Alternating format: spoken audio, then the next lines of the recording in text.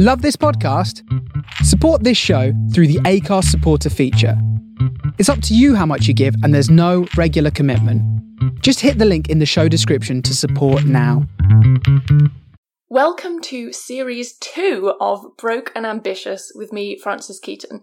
Each episode I speak to a professional creative about how they got into the arts and how they managed to survive.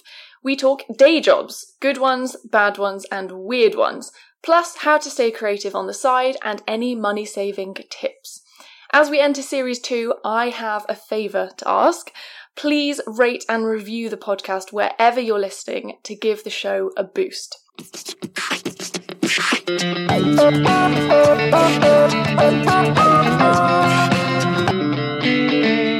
My guest today is Sam Vec. Sam is an actor, musician and writer, and has worked across the UK and Europe on and off the West End. Starting as a child actor, he mostly performed in musical theatre productions, such as Oliver and The Sound of Music, before transitioning into more classical work in his late teens, following his love for Shakespeare. Nowadays, he keeps himself busy and creative as a funeral celebrant, writing and conducting non-religious ceremonies for bereaved families. Here is my conversation with Sam Vec. Welcome, Sam Vec. Thank you, Frances Keaton. It's a pleasure to have you in the studio today. It's a pleasure to be here in the studio. I say studio, people are imagining a glossy podcast studio. It's just the studio flat where I live, sleep, eat and work. Like a studio. So we know each other because we work at a popular cultural attraction in London and a theatre, a working theatre. That's true. As tour guides. And we started at the exact same time. We've known each other for over a year and a half, 2 years. Let's call it 2 years. 2 years. And Sam is an absolute bundle of joy. Wow. You're also a very, very creative man. You've always got a project on the go. Sure. And when we first met, you were working on a wonderful performance based around Shakespeare's life, which we will get onto. Okay. But firstly, how did you get into the arts? A great question. Thank you. You're welcome. I got into the arts at a very young age. I kind of fell into it, I suppose. I was professionally acting at like 8, 9, something like that. But I certainly began before. Did you go to sort of a weekend stage school thing? So what I did, my neighbour growing up, his mum, who also lived there, ran a weekend drama club, which I just go to because, my friend was going, so, you just join in. And I enjoyed that, and there was like an ad in the paper, I think. And the paper, the papers? Oh, the newspapers. The newspapers. You don't look old enough for the newspapers too. Oh, they're still going, aren't they? Well, and there was like an ad for like auditions for Oliver, so I auditioned and I got in, and I did a lot of musical theatre stuff from the age of 8, 9, all the way through to mid-teens. Which is your age now, isn't it? It's just my age now. My voice just broke. Yeah. And with the Oliver Twist audition, so was that the first big one? I can't remember. It was like there was like a TV crew. That's what I remember at the time, and it was like very televised because they did that. I Do Anything. Oh yes. Show. Which you were in the ad. Which I was in the ad for. How weird is that? What a coincidence. Yeah, very strange. But I don't really remember any of it. It was all big whirl. Dance is a big part of your life. Did the dancing just come about through doing the stage school? Or was it a separate thing? It was kind of a separate thing. I did ballet at a very young age as well. Oh, really? Did you want to do that? Yeah. Okay. So I did it. I enjoyed dancing and moving. I was just a big show-off when I was a kid, so I wanted to do everything. Don't know if you can tell now. No, I can't. Oh, really? I feel like you're the polar opposite now. Oh, please. Come on now. Whereas when you were a child, it was, come on now! Come on now! Watch me! Here we are. So I did a lot of dance, a lot of singing, a lot of, XYZ. The classic XYZ? Oh yeah, what bit of alphabet listing? I'd go A, B, and so on. I haven't got past A, B yet. You just know how it starts and ends. A, B, exactly. X, Y, Z. That's all you need to know. A few letters in the middle. Yeah. Have I got the role? I'll see you at opening night. So that was great. I can't remember what the question was now. I've lost it as well. Okay, so you auditioned for Oliver Twist. You got a role. Yep. Who did you play? I played Book Boy. Oh, Book at Boy. At the very start. I had one line. Very coveted role. Yeah, it was a big deal. Yes. Oh, I can imagine. I'd go in a room, and everyone was like, "Who are you playing? Hey, who are you playing? Who's this guy?" I was like, "Oh, classic Book Boy." Book Boy. Everyone was like, "Shit, Big Boy's on town. Book Boy's on town." I had one line. "Books from the bookseller, sir," and that was it. Books from the bookseller. Books from the bookseller, sir. Quite a tongue twister on it. Yeah, well done for managing that. Yeah, it was a tough one. And then I'd run off. That was the whole point. Yeah. I thought I had a bigger role than I thought, because that's the key role of the whole thing. Is it? Think I don't about it. remember. If I don't go in there saying like, "Hey, here's books from the bookseller, sir," he won't give Oliver the books to go to the bookseller. Hence, hilarities and misfortunes will not befall him. I see your point. So I'm the You're lead role. a catalyst in the play. If anything, the entire plot hinges on your arrival and your Book line. Boy, yeah. It should be called Book Boy. Oliver Twist and Book Boy. Yeah. Okay. I think so. Well, thank you for that. Sure. Walk down memory lane. And was this on the West End? That was the West End, yeah. And what was that like, being on the West End as a 9-year-old? It was kind of weird. I never really kind of understood it, I think. I thought it was just like another play. You know, I'd done quite a lot of plays beforehand. Yeah. But it was like, I remember it being like the biggest number of people I'd ever seen. I can imagine. I hadn't been to like a football match or anything before, or, big stadiums. So like, you'd walk on the stage with my bowl and you'd turn and then be like thousands of people there. So kind of strange. Wow. Which theatre was it? It was Drury Lane. Theatre Royal. That is iconic. Pretty iconic. And were you travelling from Hertfordshire every day? Yeah. With a pint of milk. Why a pint of milk? I can't remember. I remember going to the shop and getting a pint of milk. Were you really into milk? On the train. I guess I was. I thought it also was good for my voice. What? That's not good for your voice. But Dairy, famously. Famously. But I'd hear all the actors talking about milk, so I was like, it's got to be good. And you were just like, must get a pint of milk. If Rowan Atkinson must have milk, then yeah. Was he in it? Yeah, he was Rowan Fagin Atkinson playing Fagin? Yeah. Oh my god. And he wasn't the nicest of fellas. Oh my god, Scoop. Are you sure you're happy to talk about this? Oh no, he was a very nice man. Oh, come on, give us the juice. He was lovely. It was just that he didn't have a lot of time for kids, that's all. Well, I can relate so to at that age, I was like, Mr. Bean is a dick. But as an adult, I'm now like, I get it. You get it, yeah. Oh, you were there like, do a funny face, Rowan. Yeah. Do you want some milk? It was a great time. It sounds like it. And then we went to Cyprus with it as well, which was a great time.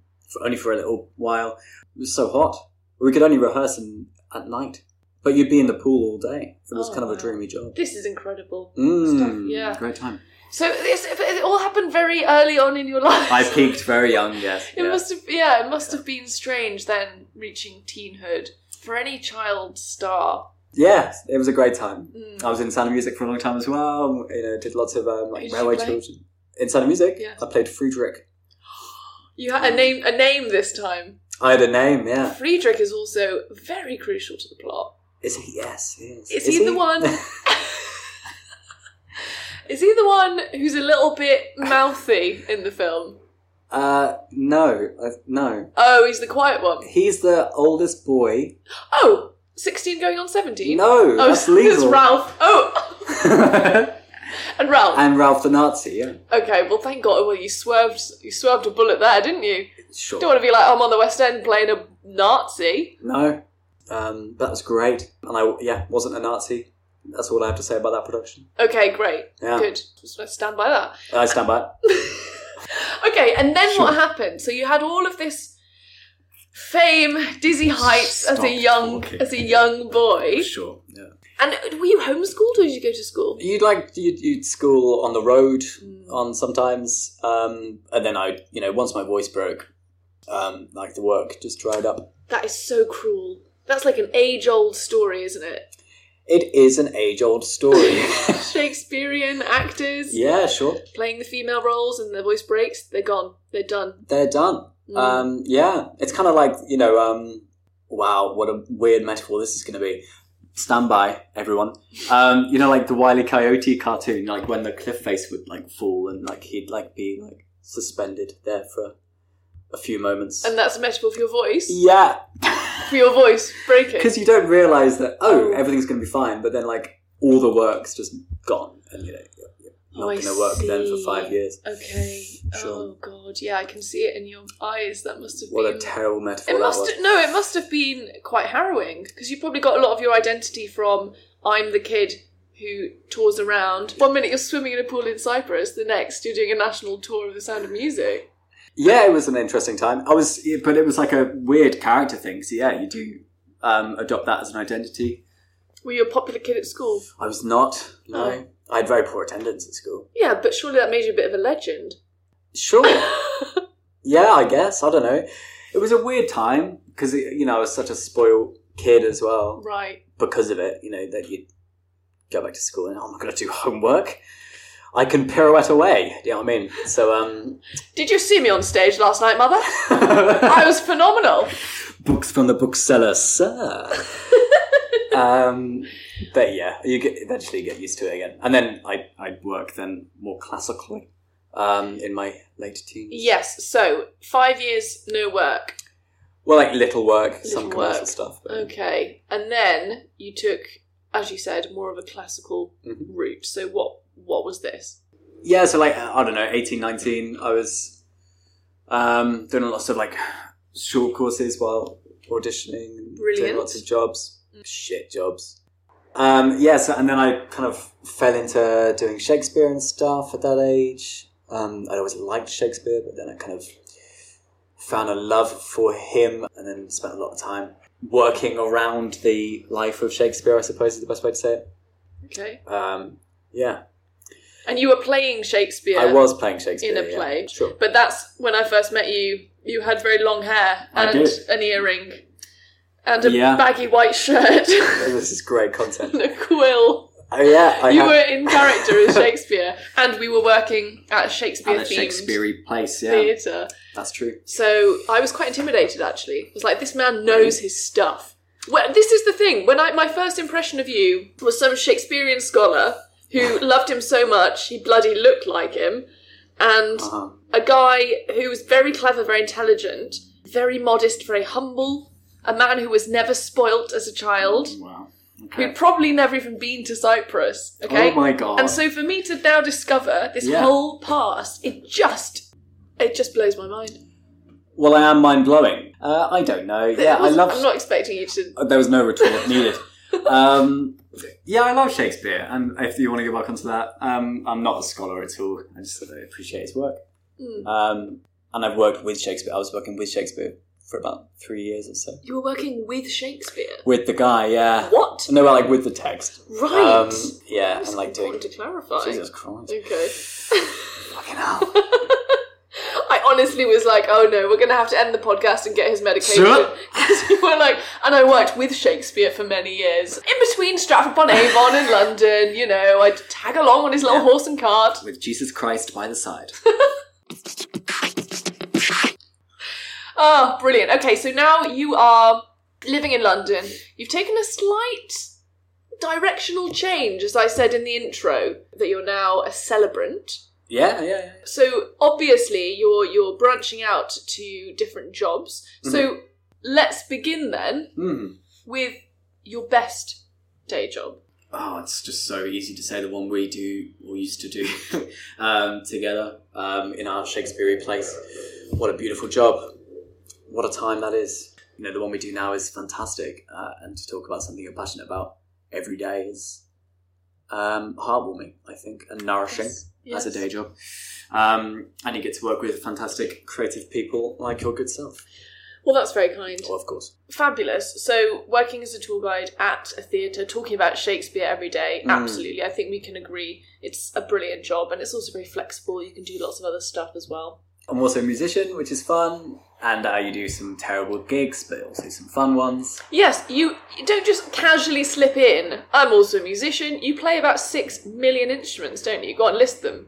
6 million? I don't know, I play quite a few, but they're, it's just fun. Clarinet. It's honestly like getting blood from a stone trying to get Sam Vec to talk about himself. I know. Clarinet. Yeah, sure. Drums. Mm-hmm. Piano. Take it away. Take it off me. No, you keep on going. Violin. A little bit, yeah. Viola.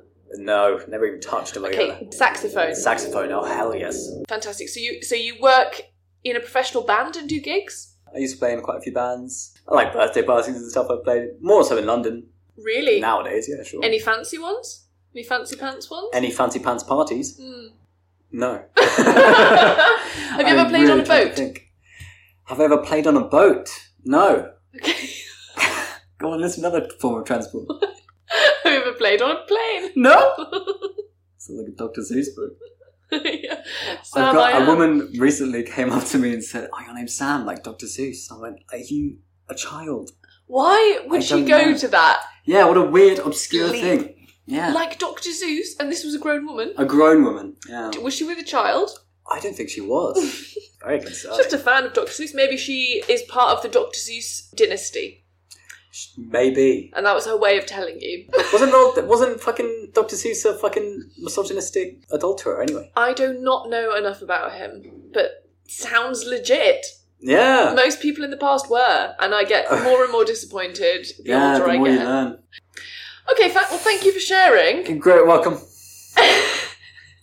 I hope everyone's really enjoying this podcast of someone who hates sharing. Moving on to your worst day job.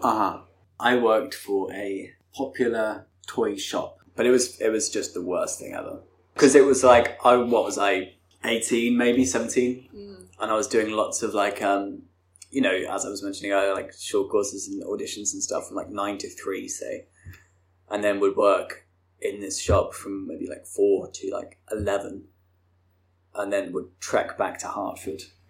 4 p.m. till 11 p.m? Yeah. Why is a toy shop open so late? Who's going to be going? Who knows? Yeah. And yeah, that's a great question. Drunk people who aren't interested in toys. People just demolishing the beautiful toy models? Sure, yeah, we had that. Dear. Yeah. It was a tough job. It's just the management was terrible because this new shop was just like opening. And obviously I was there for the opening. And that was like my first day. Oh my goodness. Was the opening of that store. And was this your first job in retail? Yeah, absolutely. God, how did you blag that in the interview? No idea. I think they just were desperate for fucking, hands on deck. Amiable young men. That is what I said in the interview, yeah.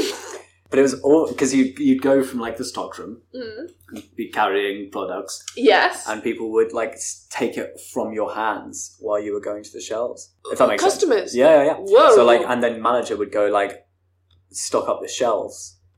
But you go like, yeah, but every time I fucking walk past someone, they take everything from my hands. What? Oh my God, literally flying off the shelves like hotcakes.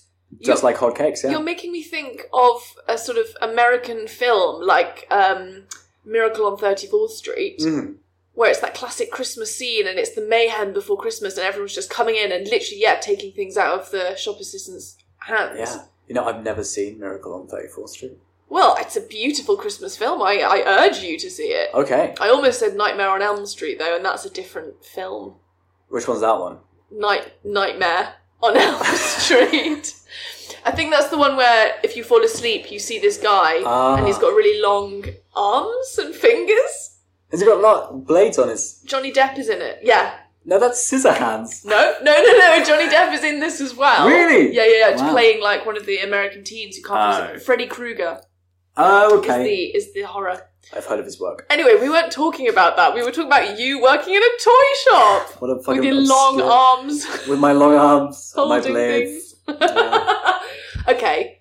But it was awful. Honestly, terrible. Was the pay good? No. I can't remember what I got. Maybe £7 an hour. That's shocking, by the way. When was this? 2016, 2017? Maybe it wasn't so. Maybe £8. My God. Also, still digesting the fact that you were 18 in 2017.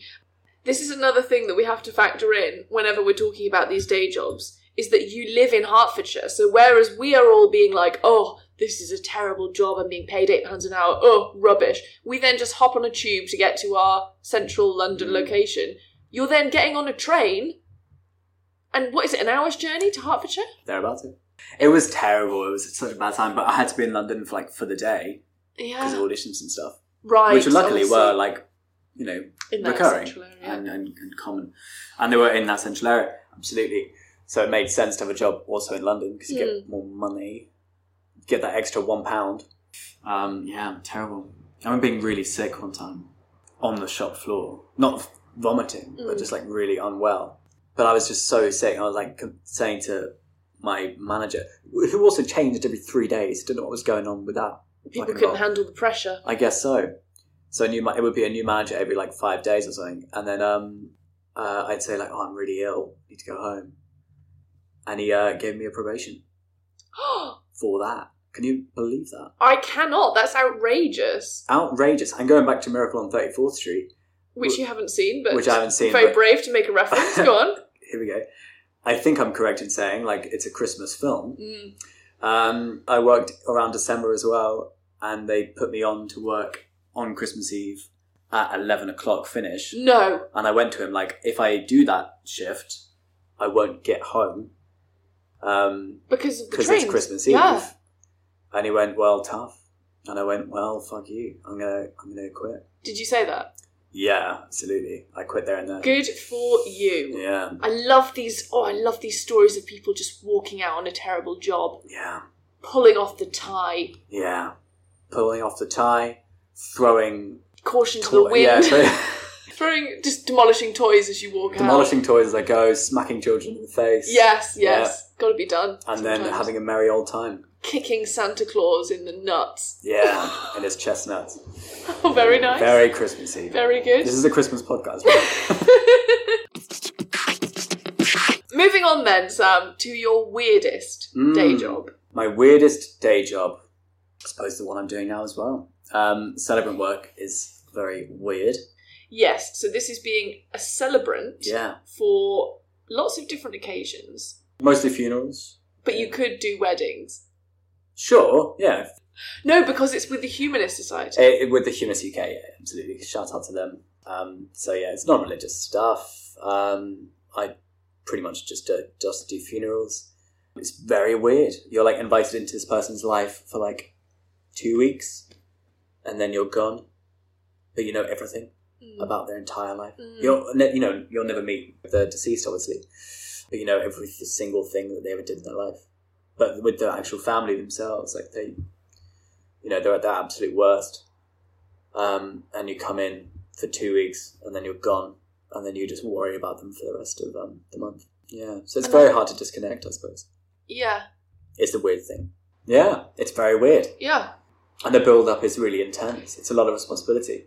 Yeah, I was going to say there's no other real comparison in terms of jobs where you've got that much responsibility to do a good job, to pay respect to their life. But then obviously, I guess priests and vicars do it as part of their job. As their job. But at least they kind of have the framework of, I'll just throw in a prayer now. They know that people are there, and they know that people are like, they believe in God and heaven looking after them. Exactly. Whereas I guess with yours, you're literally just celebrating the life and trying to put a good spin on it. Well, I think that's pretty much what the job is. But like, because there is no set text, which you'll get more so with religious ceremonies, it's totally on your part to, not break the bank, but like really go out of your way to find like the perfect poem and X, Y, Z, going back to the alphabet thing. But it's a lot of responsibility in that respect because it's so free. Do you know what I mean? It's so free form, which is tough, I suppose. So what made you get into this job in the first place? Well, it really started during lockdown. Kind of in answer to like, okay, so acting work is pretty much nullified, if that's the correct word. And anything I was being put up for was so crap that you have to go then, okay, I've already got a set of skills. Can I apply it to something that actually matters maybe in the current time? Not to say that acting doesn't matter. I think it does. But, can I do something to help in some way using the skills you already got again? So the training was, like 4 months, I think. And then I started. I haven't really looked back since. It's been fantastic. You say the skills you've already got, but I don't think a lot of actors could say that they are able to have the empathy, the patience, and also write all of their material. I totally disagree. I think actors are some of the most empathetic people in any sector, I think. Naturally, your job is to tell a story and look into people's eyes. Most people aren't comfortable with that. Yeah. And naturally, delivering a speech is, actors' wheelhouse. But actors are great at talking about dying, I think, in a very effective way. And necessarily, whenever I have a briefing of my own, I'll always go to an actor. Because I think they're the best people to talk to about it. Oh, okay. I think. Any actors out there, maybe there is a hidden talent within you for being a celebrant. Sure, go do it. Or, if you're suffering, go talk to your actor friends. Yeah, great. Good advice. Well done. Have you ever thrown in a Shakespeare quote about death in one of your speeches? Oh, Be yeah, honest. I'm kidding. Absolutely. All the time. No, Fear No More, The Heat of the Sun, from Cymbeline. It's like one of the more popular poems of all time in funerals. And also there's so much weird stuff you have to do. Like, you got to you have eye contact for 3 seconds, then you got to look down at the lectern. It's really specific. Really? A choreography? Yeah, it's like a real choreography. Ceremony. Yeah. Because there's a comfort in routine and structure and choreography when it comes to something so emotionally electric as a funeral. Yeah. I think that's why people take comfort in religion, because of all the pomp and ceremony and choreography. So I guess, you need to bring that in as well, even with a humanist one. I suppose so. I think routine is one of the best things that you can do if you are feeling down, especially during lockdown and stuff. That lack of routine is probably why so many people got so lost, maybe. So if you can find routine in the in the mundane and the small, then do it, I think. But you've also said that there are some quite funny things that can happen. Yeah. In that often families will be brought together and family members that didn't realise existed, and there'll be a punch-up. Oh, yeah. Yeah, this didn't happen to me, but I've heard that, I think on multiple occasions, but there's one which stands out, that the hearse was stuck in traffic or something of that ilk, and was late to his own funeral. So they just did it anyway without the fucking coffin. And then it turned up halfway through. That's hilarious. Which is kind of hilarious, right? Because it's just the classic phrase, isn't it? Oh, Barry, he'd be late to his own funeral. 50 years later. What a legacy. Oh. Rest in peace, Barry. Yes, rest in peace. Thank you so much for sharing your best, worst and weirdest day jobs while working as an actor. Could you now share with us how you manage to stay creative on the side? So when the acting work has dried up, or when you feel like all you're doing is your day job, how do you stay creative on the side? It's a good question. I write a lot. I enjoy that. Poems and novels and plays and stuff, and that's fun to write and hopefully to read. And I play a lot of music, which is just great fun. And if you can do it with people, even better. Other ways to stay creative? I don't know. Do shit. Just leave the house, I think is the best way to do it, which you can't really do now. But I'm a big fan of short courses because I think they're great for meeting people, first of all, but they'll often give you a little spark, maybe just, I hadn't thought about doing that, or maybe try that out. I've done quite a lot of short courses with RADA, for example, and you find stuff, but you find stuff that you wouldn't have thought about prior. Yes. And it's great to then follow that little spark and see what happens, I suppose. Absolutely. So you can recommend some of the RADA short courses. Any other ones? They're great. National Theatre used to do, or maybe still do, great writing courses. Brilliant. And great mentorships. If you get under a writer's wing, that's the best way to learn. Other short courses. Improv's great. I'm trying to look for a new improv class at the moment. Yeah, we can do it together. Absolutely. Look at this fucking great retort that's happening between us now. Do you mean rapport? I don't know what I'm trying to say anymore. I've just put a microphone in front of my face and said rapport about 1,000 times. When you say that you write a lot and you do music, I really believe you, because I feel like a lot of the time I'll speak to fellow creatives and they're like, yeah, I write, yeah, I do music, and maybe this is just speaking as me, I say I do that stuff. 99% of the time I'm not. 99% of the time I'm downloading dating apps and then deleting them immediately. Great. Whereas with you, I honestly believe you do, because every time I try and make a pop culture reference, you're like, sorry, what? What? And I think what you're actually doing is you're sitting there at home writing with a quill and ink, or in my white picking shirt. up one of your many instruments and just losing a couple of hours on the sax, staring out at the meadow. Like, I really believe that you do music and write. Good for you. And what kind of writing? So you said poems. I love poetry, yeah. Do you just do this kind of stuff when the mood takes you, or do you have a set structure, like, I'm going to do some music today, I'm going to do a poem, I'm going to work on this chapter of my novel? Yeah, I love structure and form, especially. I don't like freeform stuff at all. You know, I'll plan what I'm going to write for that day and then write it. But mostly out of pleasure. I'm not looking to fucking publish anything. Okay, and with the music, do you ever do you play pieces that are written down, or do you improvise? Mostly improvise, yeah. Especially if Okay, you're so playing you like freeform within music then? Yeah, what an interesting Juxtaposition. journey we found. Absolutely. Also, dance. Do you ever practice dancing still? No, God no. Oh. I've got a bad knee. He's got a dicky knee. I've got a dicky knee. And I wasn't a great mover in the first place, really. I beg to differ. Okay, now I'll be all right. leaving your Instagram handle in the bio of this episode. Please don't. And I often go back to it. Do you? Yeah. Okay. When I want to feel inspired. Uh-huh. There's some excellent freestyle dance going on there. Very Pina Bausch. Sure. That's kind.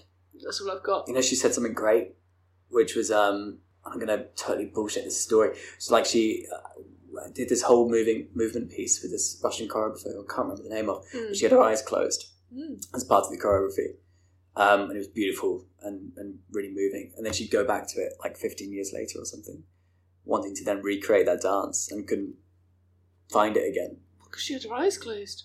Well, because she had her eyes closed, but, like, when she had her eyes closed the first time, she would, like, look like her eyes would move under the lids, if that makes sense, in certain ways. Oh, I see.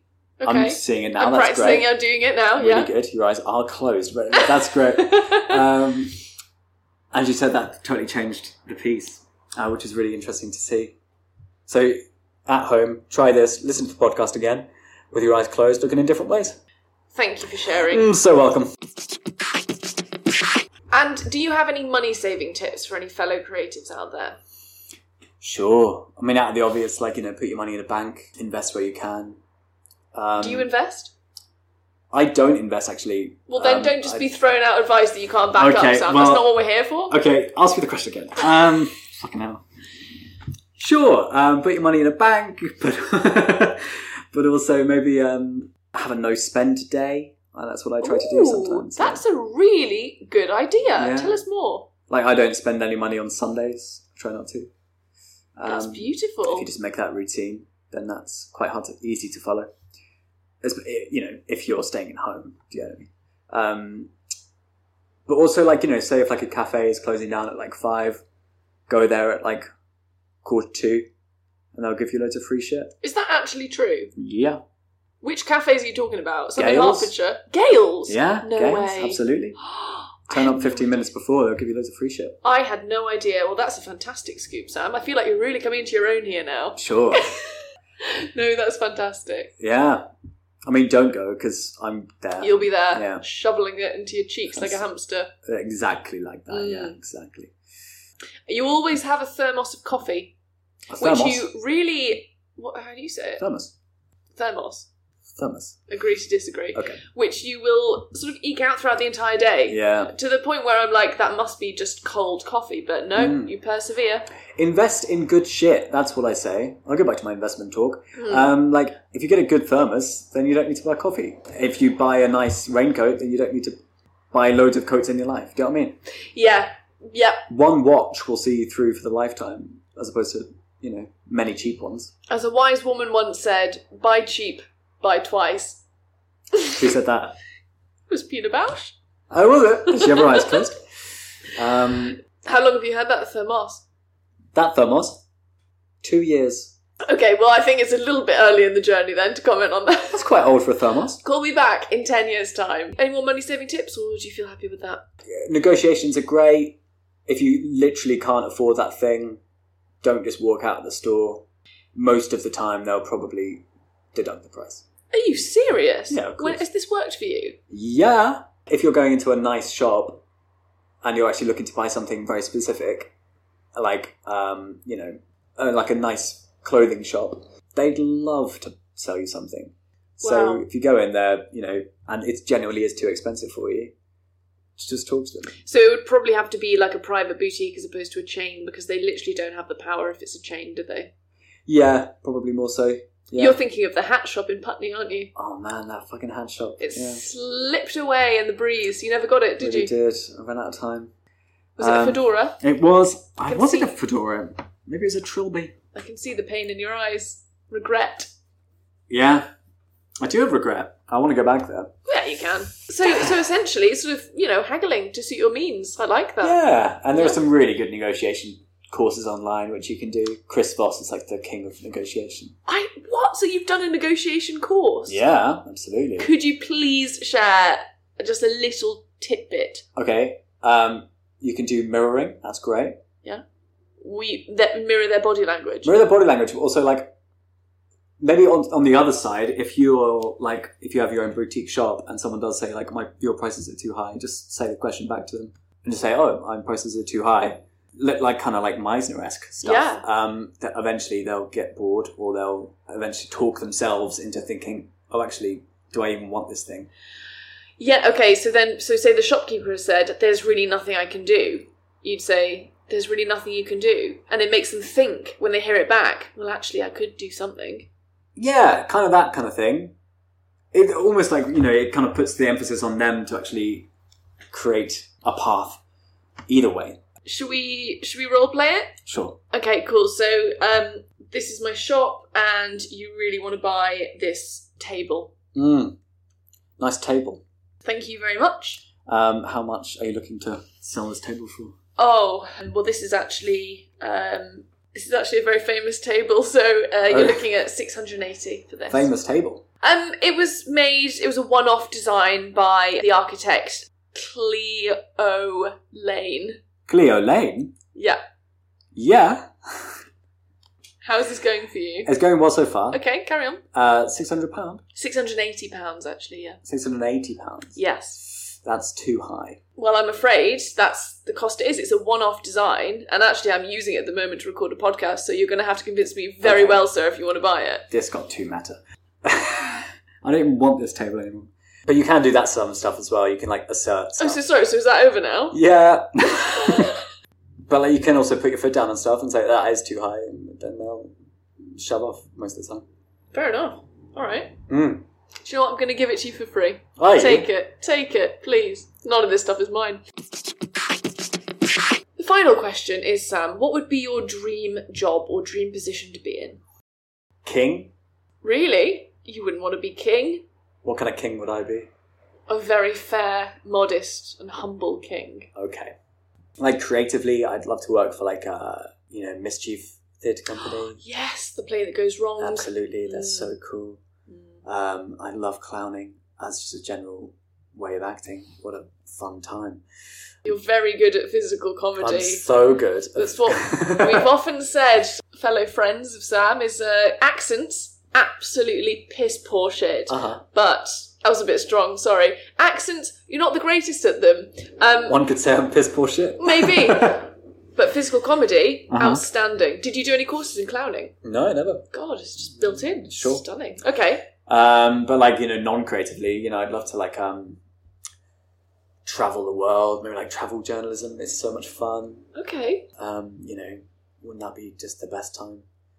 Also, I'd like to have like a tangible, like physical legacy. So I'd like to build houses maybe or something like that later in life, or like, invest in like care homes or something like that. Wow. So, Acton Mischief Theatre, play. Yeah. Travel journalism, or create a legacy, whether it's investing in care homes or building your own houses. Well, sure. Yeah. I'm literally saying it back to you. I'm mirroring what you said using your Chris Voss technique. Yeah, Chris Voss wouldn't be proud. Yeah, I don't know. I think as soon as you start making a plan for like a lifehood, and especially career-wise, I think then you're just going to be disappointed, in my opinion. And we were talking about it earlier, weren't we? I think, if you generally aren't fulfilled by the practice of, wanting to achieve something, then what's the point in actually making a plan? That is a beautiful point, and I think, our fellow colleague Richard Bunn said the same thing on the podcast. Did he said, I don't want to... I think he said, I reject the question. Of course he did. Quite aggressively. Whenever you ask He's not Frances coming back. something, she rejects the question as well. Yeah, he just said that if you make a plan, it kind of cancels out or something. I can't remember. You'll have to listen back to the podcast. But Are you plugging your own podcast? We were talking earlier, and you said a beautiful thing, which is that if you don't enjoy the journey, then what's the point in doing it? You're not going to get half the fulfillment of the goal. Yeah, and let's say I want to be at the National. If I just gave you that job now, just said, oh, here you go, then you'd hate it because you haven't actually, worked up towards it. Yeah. And you were given it for free. Do you know what I mean? Yeah. I think you have to work for stuff to actually enjoy the reward. Right. Otherwise, what's the point? And just to bring this back to, I suppose, where we began, when you got these jobs as a child, did you feel like you'd worked hard for them then? God, no. Right. Yeah. Probably why I didn't enjoy it as much as maybe I should have. Because you're just, singing and dancing with, very little actual skill, but you just look like the part, so they give you the job. But that's all handouts. I see. So to then actually having to work to get a terrible job when you're older and work really, really hard to get, tree number 4 is a total inversion of that, which is hard to deal with, I think. I think you're bringing such a unique and wonderful perspective to this podcast in that you've had a lot of what we deem as success in performance industry at a young age, and you're reflecting back on it and now saying you have to work really hard for something but you appreciate it more. Sam, thank you so much for coming on the pod today. I said pod. Is that the first time you said pod? It didn't sound good. It didn't sound good. It won't stay in the vocab. How was this for you today? Hysterical. Really? Yeah. Oh, great.